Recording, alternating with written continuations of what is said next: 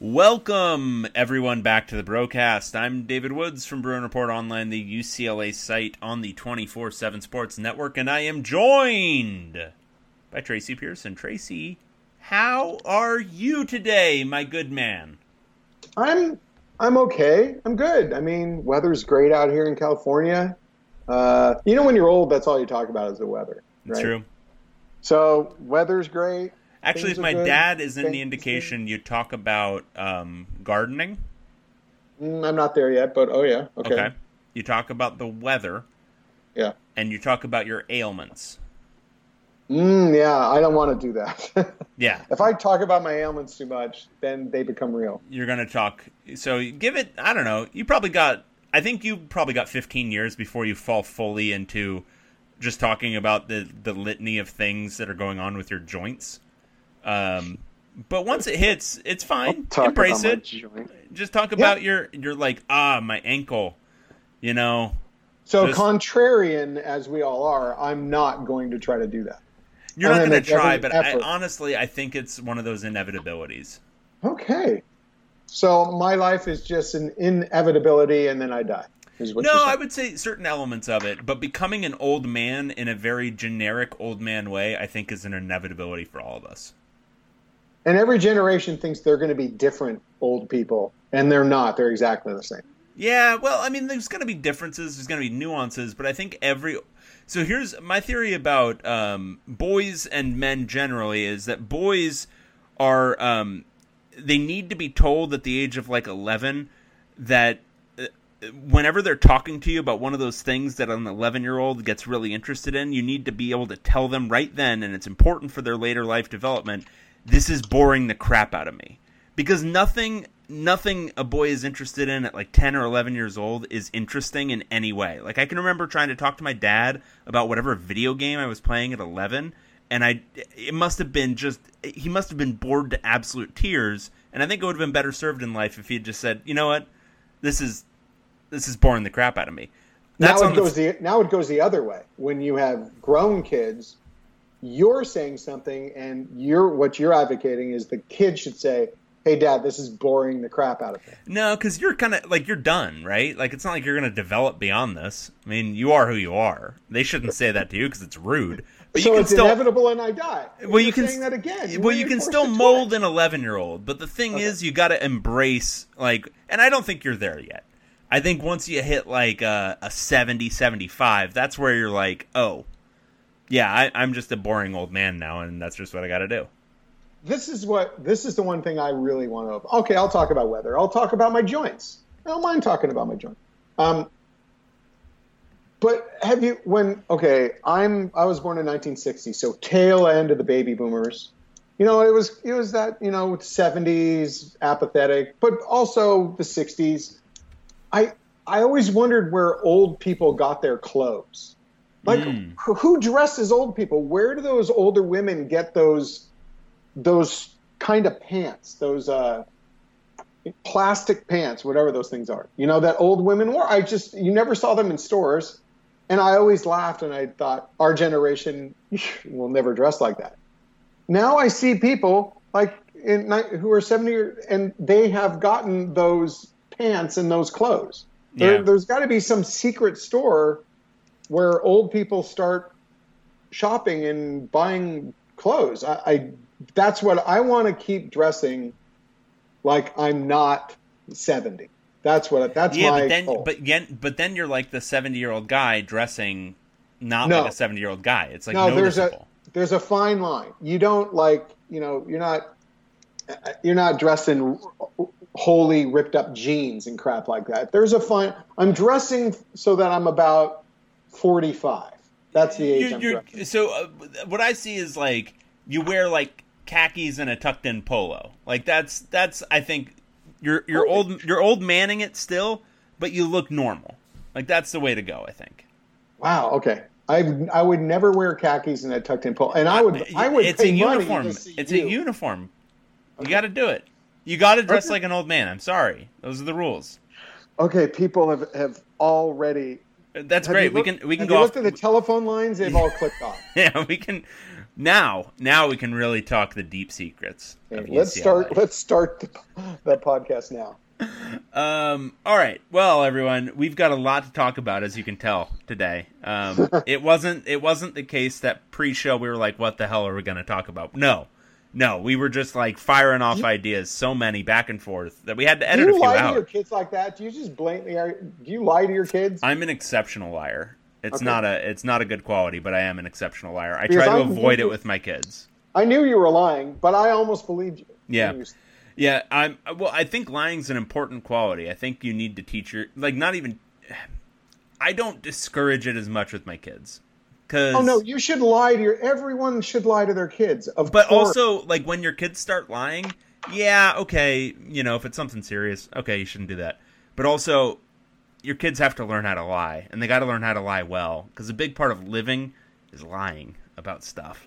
Yeah, it's true. Anyway, all right, so we've got some stuff to talk about. Everyone wants to talk about the football season. That's what everyone needs to talk about. Season, and it's coming up. So this past weekend, was it Saturday they had the press conference, or was it Friday? It was Saturday. Yeah, weird timing, but UCLA had a press conference where they went through an extremely detailed and thorough plan for everything they're doing with the return to campus. I don't want to go through every single detail because, frankly, some of it was over my head. It's mind-numbing. Yeah. And this is not in a critical way. It was an amazing plan. It sincerely was. But it's so much. Your brain doesn't take anything away from it that much. Yeah, no, it was a lot. Like, even reading the transcript, it was just. I listened to parts of it, and I'm like, yeah, they really did talk in long paragraphs, but seeing it in print, wow. Hey, Mike Regalado. What a champion. What a champion. I want you to applaud Mike. Big Wow. applause. Big applause. Big applause, Big Mike. So but my main takeaway was just kind of about it, which was, damn, it's thorough. Because I'm comparing it to various public school plans, because I'm looking at, like, what's my daughter going to go back to this fall, and comparing it to just various things I'm seeing throughout just the world beyond athletics. And as far as, like, return to campus or return to school or all those different plans that are floating out there with various different things, UCLA seems top notch. And it seems to cover a lot of bases. It seems to cover a lot of contingencies. It seems to allow for the various uncertainties that are going to come just throughout. In as much as you can be comfortable with a plan, I think UCLA's is, I don't know, I was pretty impressed. Yeah. No. Every contingency, everything that happens, they have a plan. I was trying, while I was listening to that whole thing, I was taking notes, trying to shoot holes in their plan. And I couldn't find any. So no, it was very thoroughly done. But it's kind of hard to narrow it down into bullet points because it was so huge and comprehensive. So go ahead, you try. Oh, I got nothing. I don't think there is a way to narrow it down to bullet points. I thought a lot of it fit with what we've heard from a lot of other Pac-12 schools, like various. Honestly, the only schools that are a little bit weird are really the Arizona schools. Everyone else is kind of returning in pods and doing it in. Taking all of my effort to contain myself. Oh yeah, pods. No. Arizona schools, but yeah, okay, go ahead. Oh yeah. But the 10-person pods, or the strength coach, all that kind of stuff, it's kind of melded together from various other plans throughout the league. But it makes sense. Again, in as much as anything makes sense. So players started to trickle back in on Monday this week? Yes, trickle back in. That's exactly it. Yeah, and I don't know if we're gonna, or when, or if we're gonna get like a full reporting tally, or if we'll even hear whether guys did not come back, or have chosen not to come back, or. I think there's still. It started on Monday, where there's everyone's getting tested, but they're also having like interviews on what you've been doing, pretty thorough, and what your opinion is about how much risk are you willing to take. So I don't think they probably have come to any conclusions just yet. Yeah. The most frustrating thing for me is at least this is the way I interpreted it. We will not get a number of UCLA football players. It won't be reported how many tested positive for COVID-19. It's going to be layered into any kind of numbers reported by the university. So that's kind of UCLA-esque. It would be nice. I mean, wouldn't it be smart that, and I don't really understand why. I guess it's just another bit of secrecy that enables them to operate in the dark a bit, right? Yeah, I think it allows them a little bit more flexibility. I'm against it, but a lot of Pac-12 schools are not going to report infections like that, so it isn't uncommon, but it does feel... I don't need to know who, but it would be helpful to know generally what team is experiencing an outbreak. And I would think, I'm sure they're communicating it within the teams themselves, or I would hope they would. But you would want to know. Or if if you live next door to the football team and you hear, 10 of them got COVID, okay, I want to know that. I guess this is what would be, I think, a good middle ground. Leading up through fall camp is that I understand that maybe they don't want the numbers reported during the season, right? I can get that. Football coaches might feel that gives your opponent an advantage if there's a report that 25 people are quarantined for the next game. But before that, all through July and August, I don't think there's really anything against reporting just the numbers, and as soon as they get into the season, if they do, we're going to know. We're going to know who's not playing in the game. So I don't know. Now that I just said it out loud, it just seems even sillier. Yeah. Not to report it. Yeah. And it's going to be a feeling out process, I'm sure, but yeah, I think we have an interest, obviously, in being able to report that stuff, but I think it would be just good generally as a public health matter to... Yeah, I think you're exactly right. I mean, you'd want to know if there's if you're a student at the school, you'd want to know if the football team has had an outbreak. Yeah, I would think so, just so you kind of know. But anyway, the plan itself seems good, or again... as much as any of these things can be. Here's one thing I took also from it, and I asked the question, and they answered it as best as they could. Because once we heard all about the quarantine procedure and how stringent all that was, it just occurred to me, and I asked the question, so you really can't mandate that they're quarantined. And they said, no, we really can't. We can keep trying to educate them. We can insist and suggest. But it's pretty much still up to the personal responsibility of the player. If he still wants to go see his girlfriend, if he still wants to go to that party, we are not going to be able to stop him. It would be almost literally impossible. So that led to, and I know around the program and around the school, someone asked me if there was some backlash because of the document that was signed.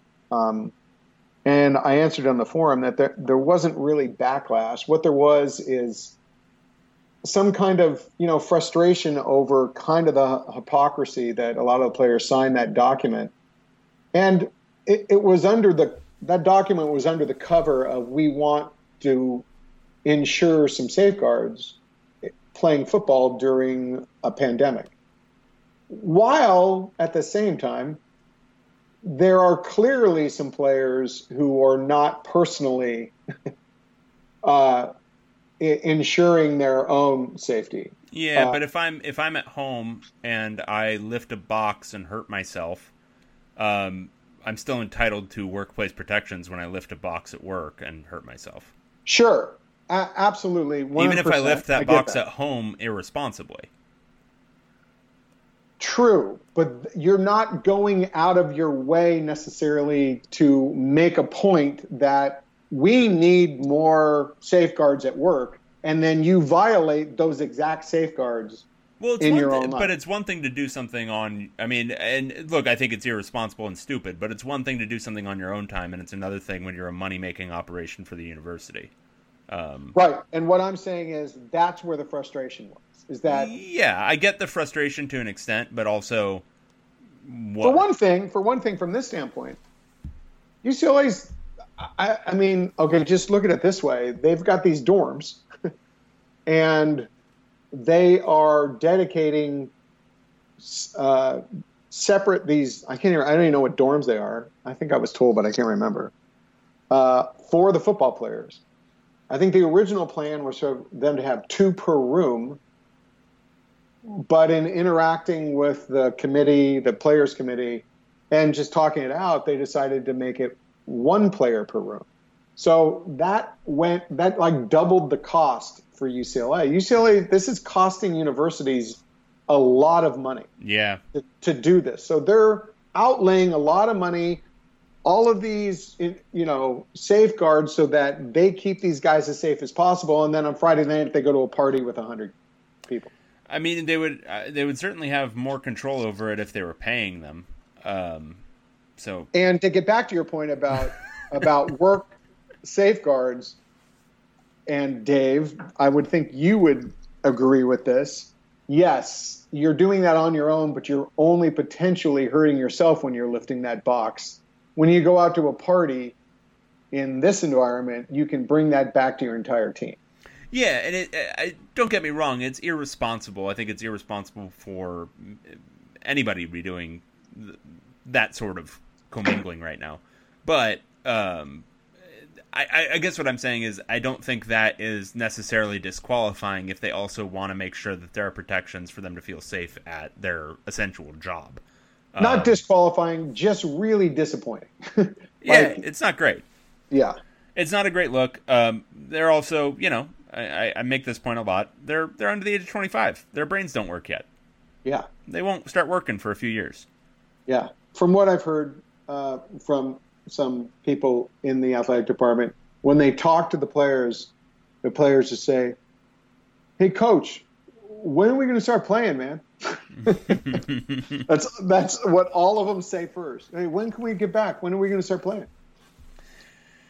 Yeah. like so many of them just literally, they're 21-year-olds. They are not paying attention to what's going on in the news at all. Honestly, the way I read that letter was they were using this as an opportunity to lay out some guidelines that they'd like to follow going forward generally. Like, it didn't honestly feel that COVID specific. So much of it seemed to be... Right, that's why I said. They went under the cover of the COVID-19 thing to make other points. Yes. Yeah, which is cool.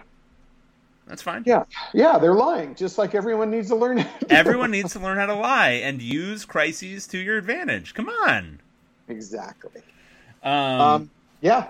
So that's UCLA's plan. We also covered on the podcast of Champions this week some plans for the rest of the league. Most of them are really similar. I thought it was interesting to note the Arizona schools.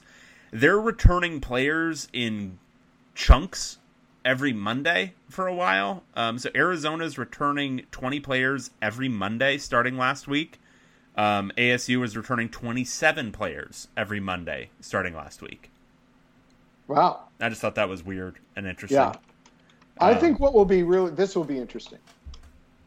As I reported, and I should say before everyone else was reporting it, the whole ramp up.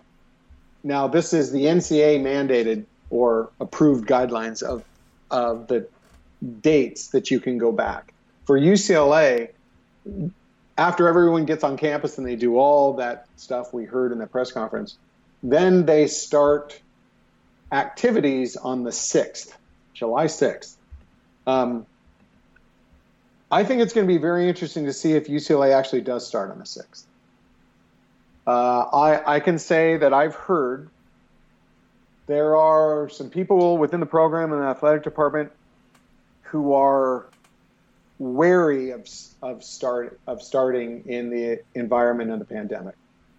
So it will be interesting to see if we hear they actually. Right now, I guess I'll just come out and say it. I've heard that it's uncertain if they will start when they are NCAA sanctioned to start. they could very well wait until a bit longer. So, yeah. I kind of broke news right there, didn't I? You broke news. Are you Scottish? I don't know what happened there. I started out with it, and I'm like, whatever, we're going. Well, that's an interesting choice. Yes.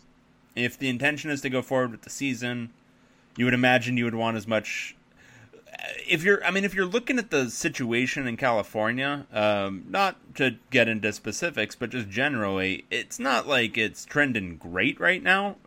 I think if you're looking at it in the rosiest possible scenario, it's about flat. What are you talking about? What's flat? Cases. So cases are going up, but percent positive is maintaining at just under 6%. So it's probably rising, but if you want to still convince yourself it's flat, it's fine. You can be optimistic and think it's going to dip right back down. Brilliant. That's fine. Look, I'm a middle of the road guy. I'm just trying to give both sides. You go contrary. It's so great, no matter what. It's beautiful. But okay, so California, it's at best flat. It's probably not going to trend better anytime very soon. Maybe if things pick up a little bit, maybe things go back down mid-July or so. But by the let's start. Not go forward yet. How could things get better? They would have to do measures again, I would think. Okay. Some sort of measures, either instituting. I don't see that happening. Do you see that happening? They wouldn't have to go lockdown again, even if. So Newsom did the statewide quote unquote mandate for masks. I don't know how that's being enforced anywhere, if they are enforcing it anywhere. But I don't know if even something silly, even if whatever the Food Regulatory Commission actually started going into restaurants and shutting them down if they're not following the rules, because I know of a lot of restaurants that are not doing that in a lot of states. Even if they did that, maybe that cuts it down enough that it starts to go down again. Whatever. Just theoretical measure takes place that starts to lower it. That's not going to happen for a while. And I don't see a scenario where, July 6th, well, let's wait and see if things get better, is going to make it any better later in July. I think July might end up being a pretty rough one again. So, well, they absolutely. So it's July 6th. The next date is July 17th. That's when they take it up a notch in terms of walkthroughs, weightlifting, and everything. And then fall camp would start July 31st. They can't go. They need to start July 17th. They can't push that back. That's just, it's not.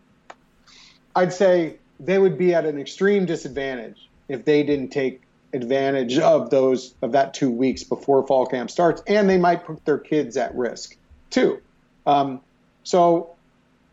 Yeah, I kind of agree. Holding back from July 6th to July 9th or 10th, is that really going to make that big of a difference? It's not, and I don't think you're going to have any more. The only more information you're going to have is and maybe, and talking around it, maybe these, maybe the goal is to see if it's ever going to be safe enough to play, and then maybe 3 days after July 6th, the state decides to lock down again, Let's, since we're right on this point, so the week of June 21st, weekly positive percentage in California was 5.8. It has steadily gone up from May 17th, which was 4.1, so it went to 5.8. But that's not dramatic, because I'll show you dramatic. Since we're talking about Arizona, on May 10th, it was 6.5% a weekly positive rate. Have you looked at this? If I ask you to guess, take a guess. 22. 23.2. Yeah. Oh, my Lord. So 23.2, you're starting to get into where it was kind of in peak New York territory nearly. But they weren't testing as many. It's pretty astounding to be at 23% with the amount of tests that Arizona is doing. New York on April 19th. Oh, no, I'm sorry. On April 5th, they were at 42%. But you're right. But that was at few tests. They were basically only testing people who came in ill.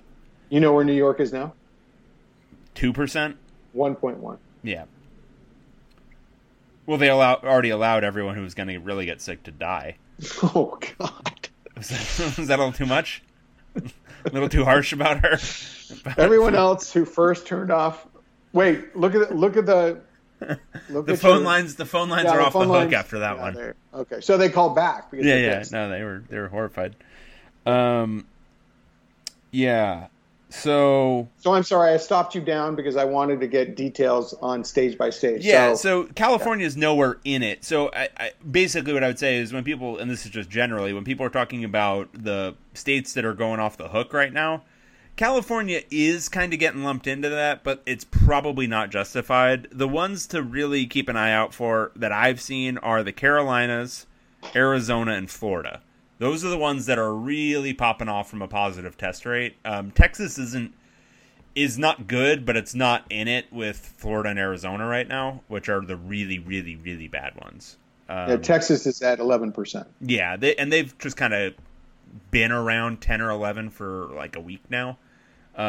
Florida's spiking, and Arizona's spiking bad.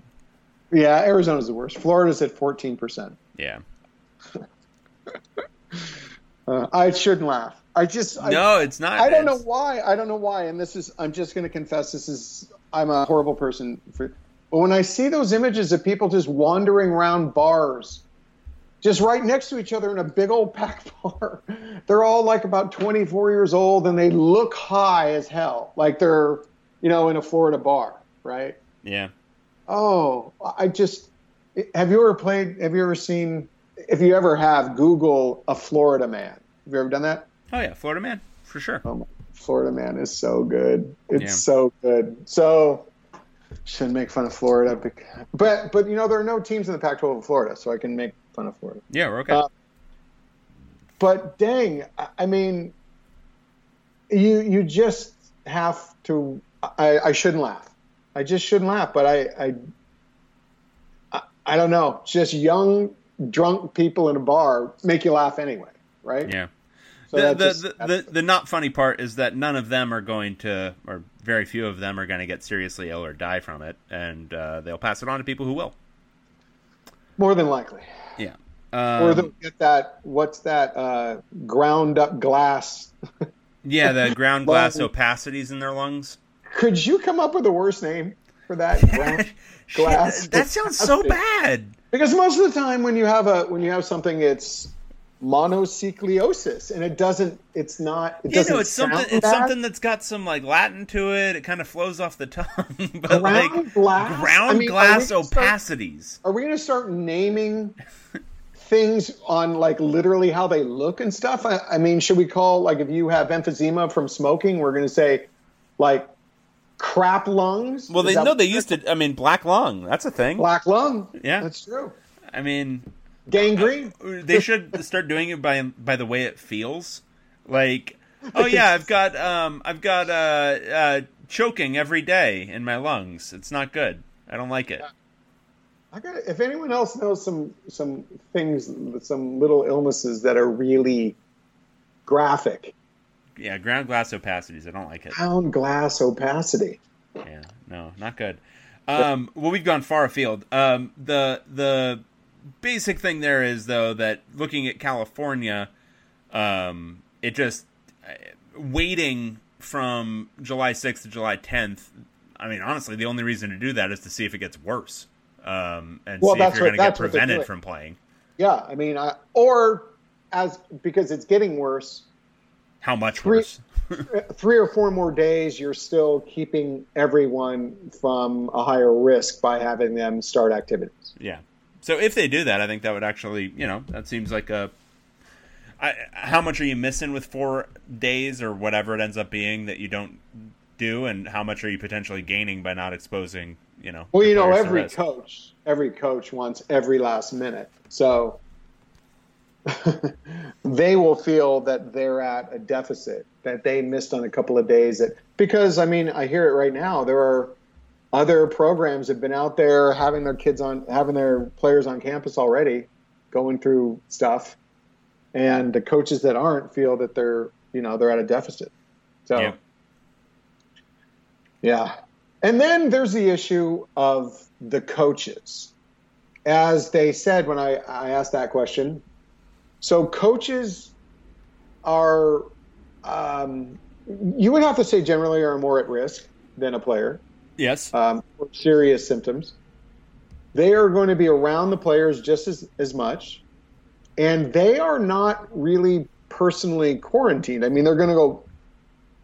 A quarantine to me and locking down is when you stay with the same people in one house. This is not quarantine when you go and spend a day with 120 heavy breathing men, then you go back to your home. That's not the way it should work. I mean, if I were a coach and I was over the age of whatever, and I had any underlying conditions, and I wasn't blood type O, I think I'd go ask for a room in the dorm, maybe. Yeah. Yeah, there's a lot of, I mean, and even, we're talking about UCLA's plan and how it's, very good. It's very player-centric, and I don't think there is a way to figure this out adequately for all different types of personnel associated with a football program. But that includes coaches, since many of them are, and especially, I mean, on UCLA staff, you've got at least a few who are in bordering on at-risk age. And then there have to be a number of coaches that live in a household with someone who has some kind of compromised health issue.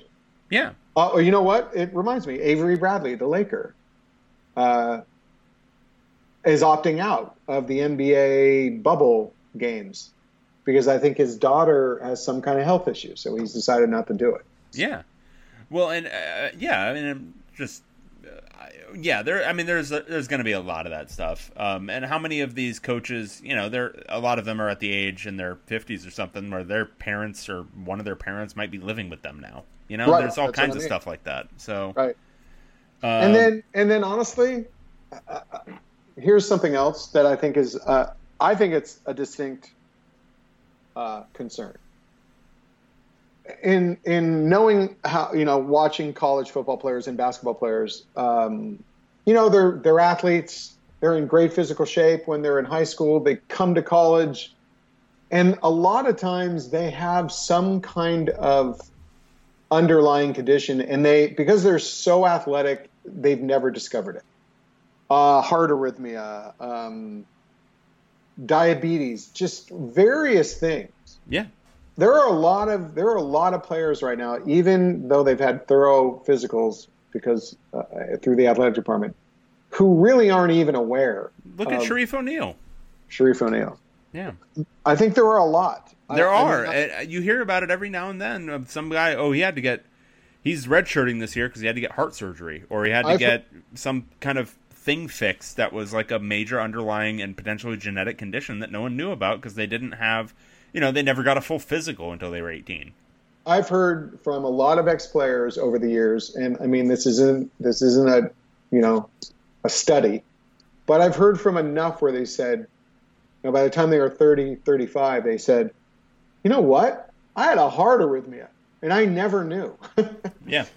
I mean, or just something like that. That would have put them at risk for, two-a-days back then, 15 years ago. Yeah. So, yeah. Yep. Anyway.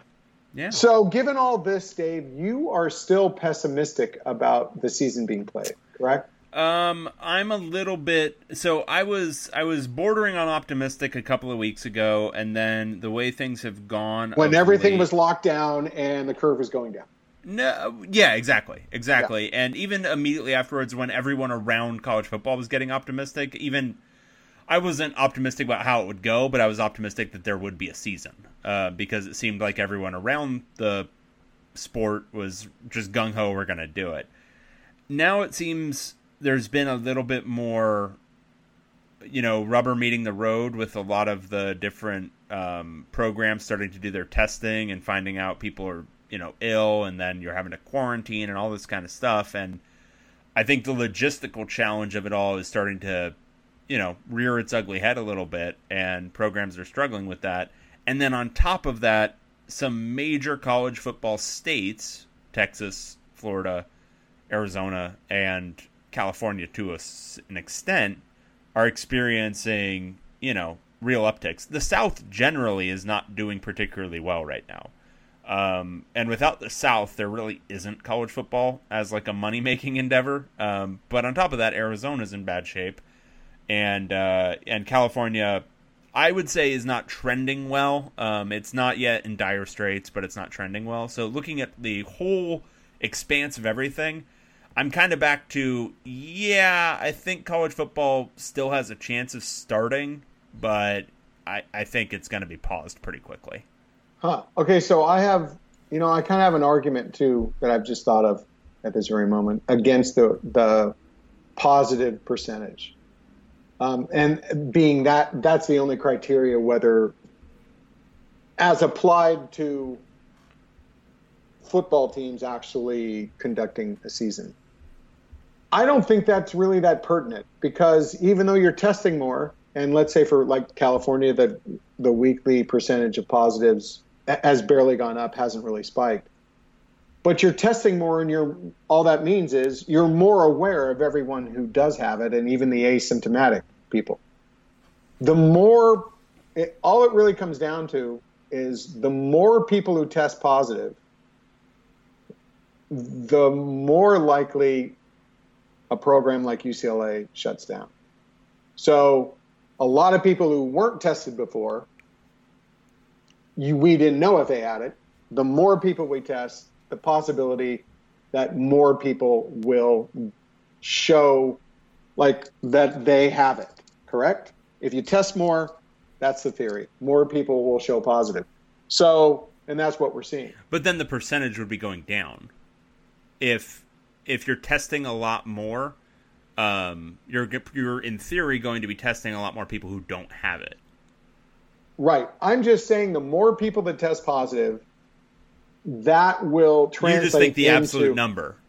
The absolute number, because that's what it's going to be about college football, whether it's played. The absolute number. I think there's two things.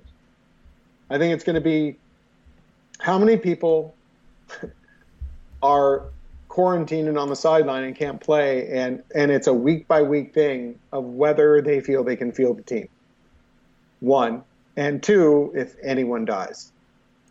Yeah. I mean, that kind of makes sense, right? I think before that, I don't think they'll close it down if 10 people are positive and they're not playing, and they're quarantined and not playing that week. Do you think they would? It's going to depend on the program. It's going to depend on who's ill. It's going to depend on a lot of different things. Let's think about UCLA, since we're familiar with their decision-making process. If 10 or 15 guys are out that week because they are quarantined? Yes. I don't think they're playing. Really? What's the number? Because you're talking about 10 or 15, but you're on top of the regular injuries. I mean, how many guys do you have to field before it's, a danger to play the game? Yeah. And if you can't guarantee that it's an even smattering of guys, that might take out an entire, 3 deep at a position. So the entire offensive line. Well, I just think when you're talking about that, and the thing is, it's going to be clustered. So you're in your cluster group of your position group. Well, what if all the defensive backs get hurt or get ill? So I have one-offs I think are going to be dealt with, and they won't have to cancel games. But when you're starting to talk about clusters of 5 or 10 guys who are getting sick or who have symptoms or whatever, then I think it becomes unmanageable, because what team is going to want to play you when you've had an outbreak? There are so many. The more you sit and think about it and talk about it, the more scenarios come out. It's not easy. This is a really tough. It's a tough thing to figure out. If the goal you're working back from is we want to have a football season where we make a lot of money, getting there without a lot of turmoil and a lot of issues is going to be a really tough nut to crack. Okay, so if you're Hawaii,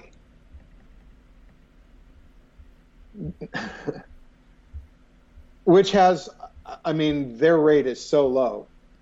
It might be one of the lowest in the country. Mm-hmm. UCLA has, a few, 10 cases, 8 cases. Are you wary about UCLA coming to play?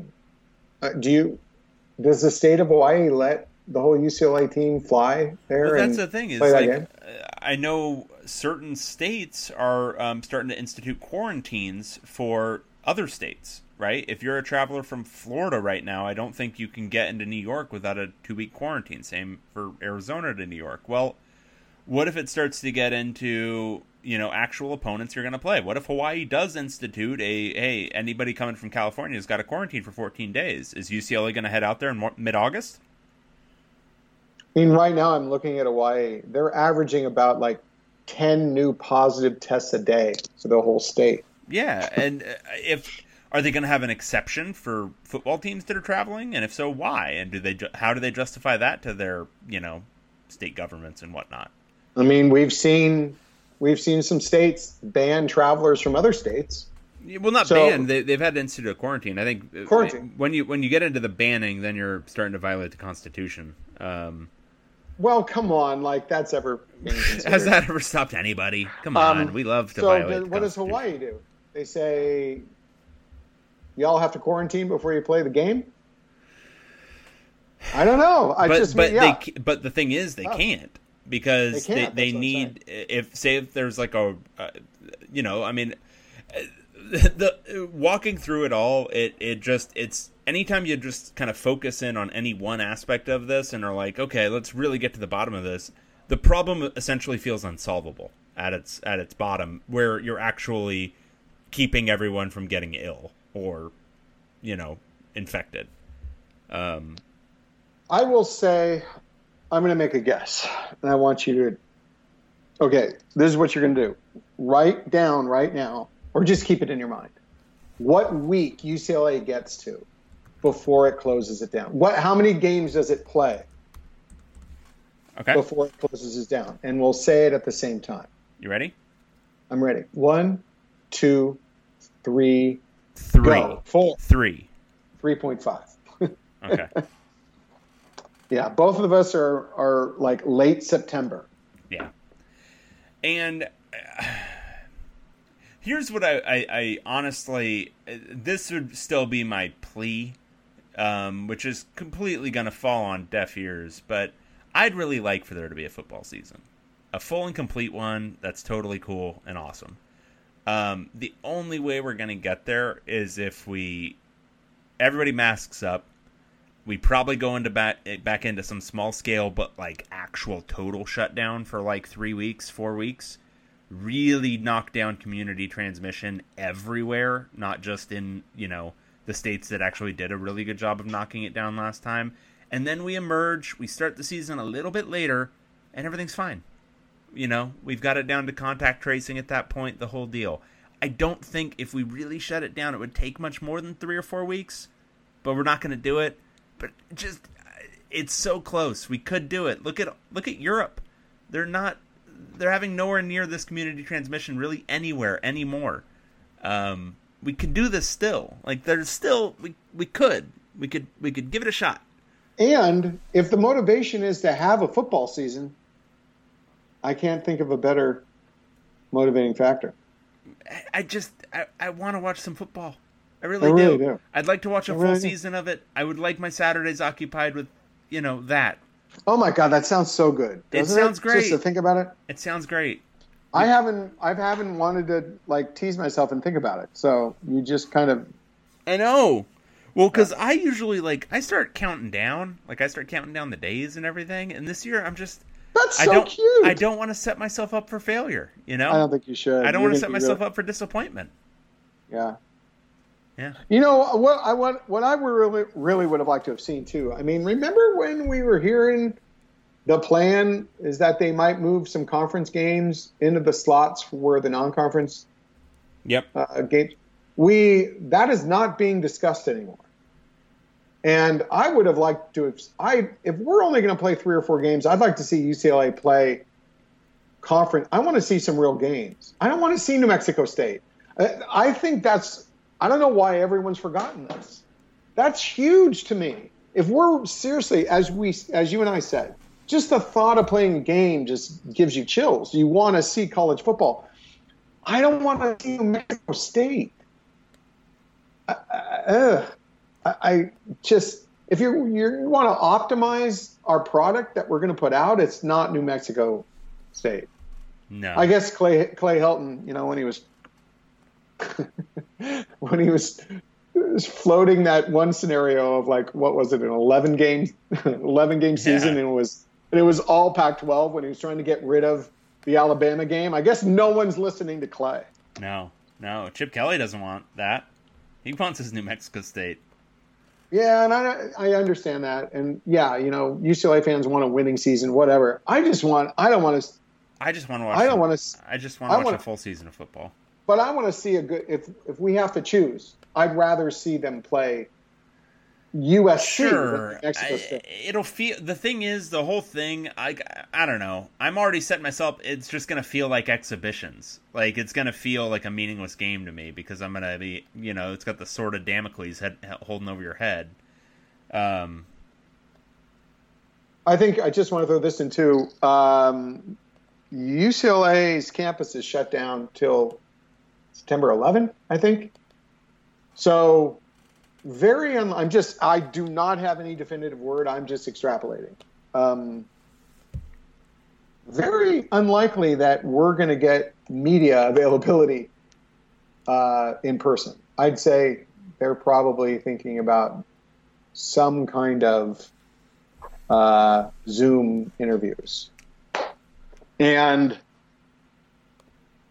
I mean, we'll have to I don't know. What are we going to get? Like a helicopter or something to go check out practice?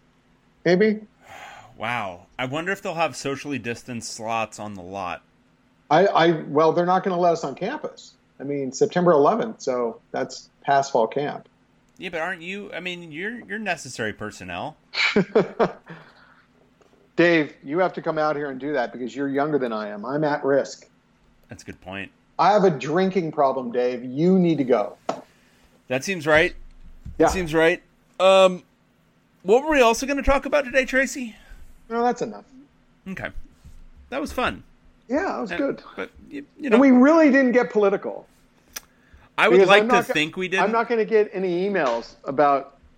Oh, I think you still are. I love Dave Woods. I love his content. I absolutely love him. But, I'm just against his politics. And it's inevitably people who follow me on Twitter. Like, inevitably. And it's just like, hey, you know what?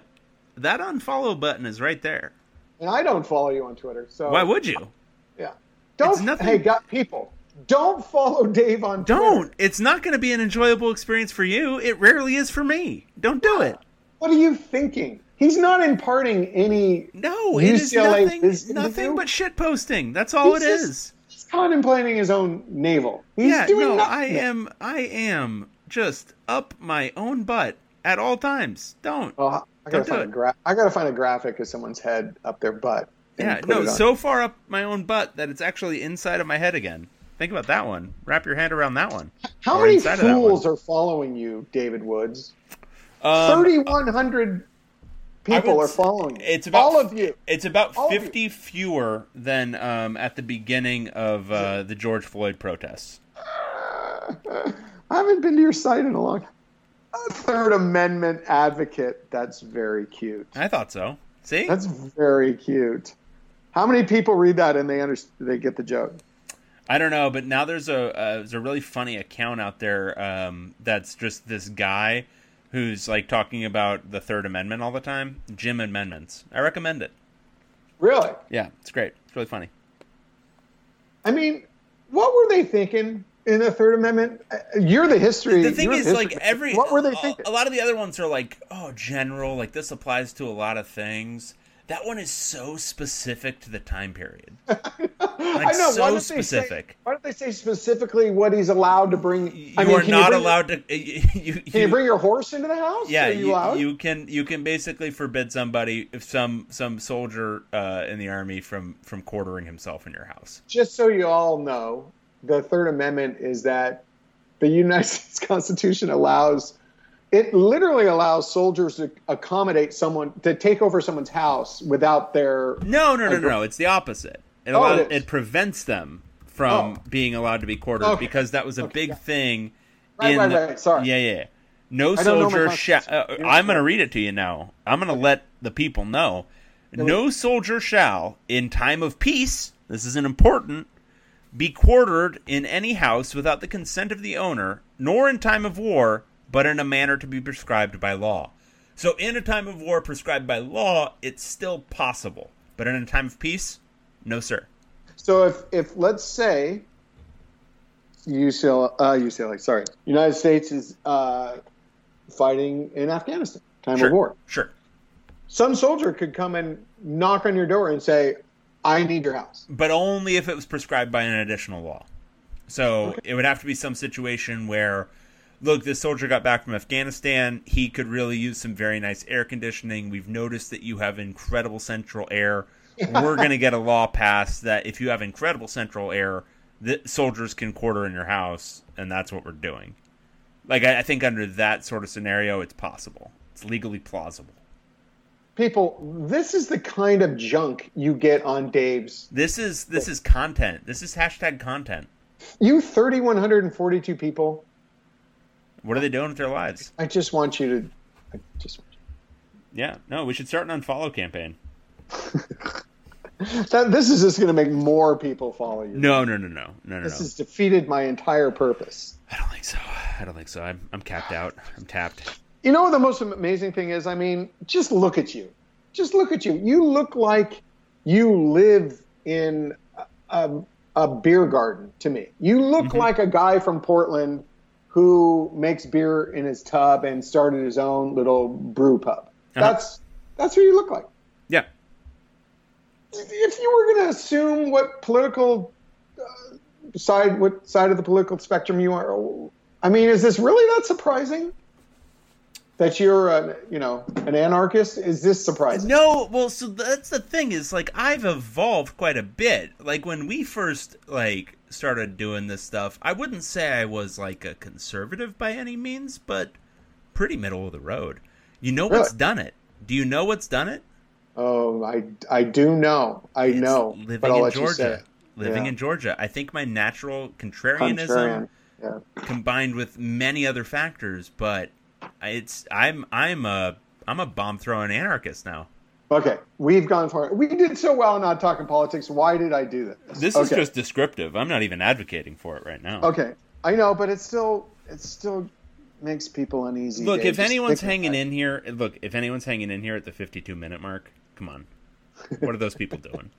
That's true. You're just go home. Look, if you're go listening, home. What are you still watching for? Go home. If they're listening to the 52-minute mark of a mostly COVID-related podcast where they know we're tiptoeing around all these present issues at all times, and they're opposed to the way we stand on all this stuff, they're just looking to be outraged. That's all they want from it.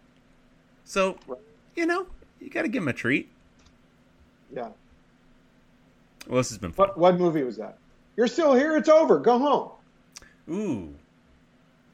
It was the first, really, I think. The first that did where the titles rolled, and then the character came back out and broke the estate. What is that? Is it a Mel Brooks? No. What is it? You want me to tell you? You're not going to guess? Yeah, no, tell me. I'm not going to get it. Ferris Bueller. Oh, yeah. Okay. Yeah. I think that's the exact... You're still here? It's over. Home. Yeah. Okay. All right, well, this is fun. Yeah. All right. Talk to you later. All right. Thank you, everybody, for listening to this edition of the Rocast. I'm David Woods. That's Tracy Pearson, Bruin Report Online, and we will talk to you again next time. Be safe out there.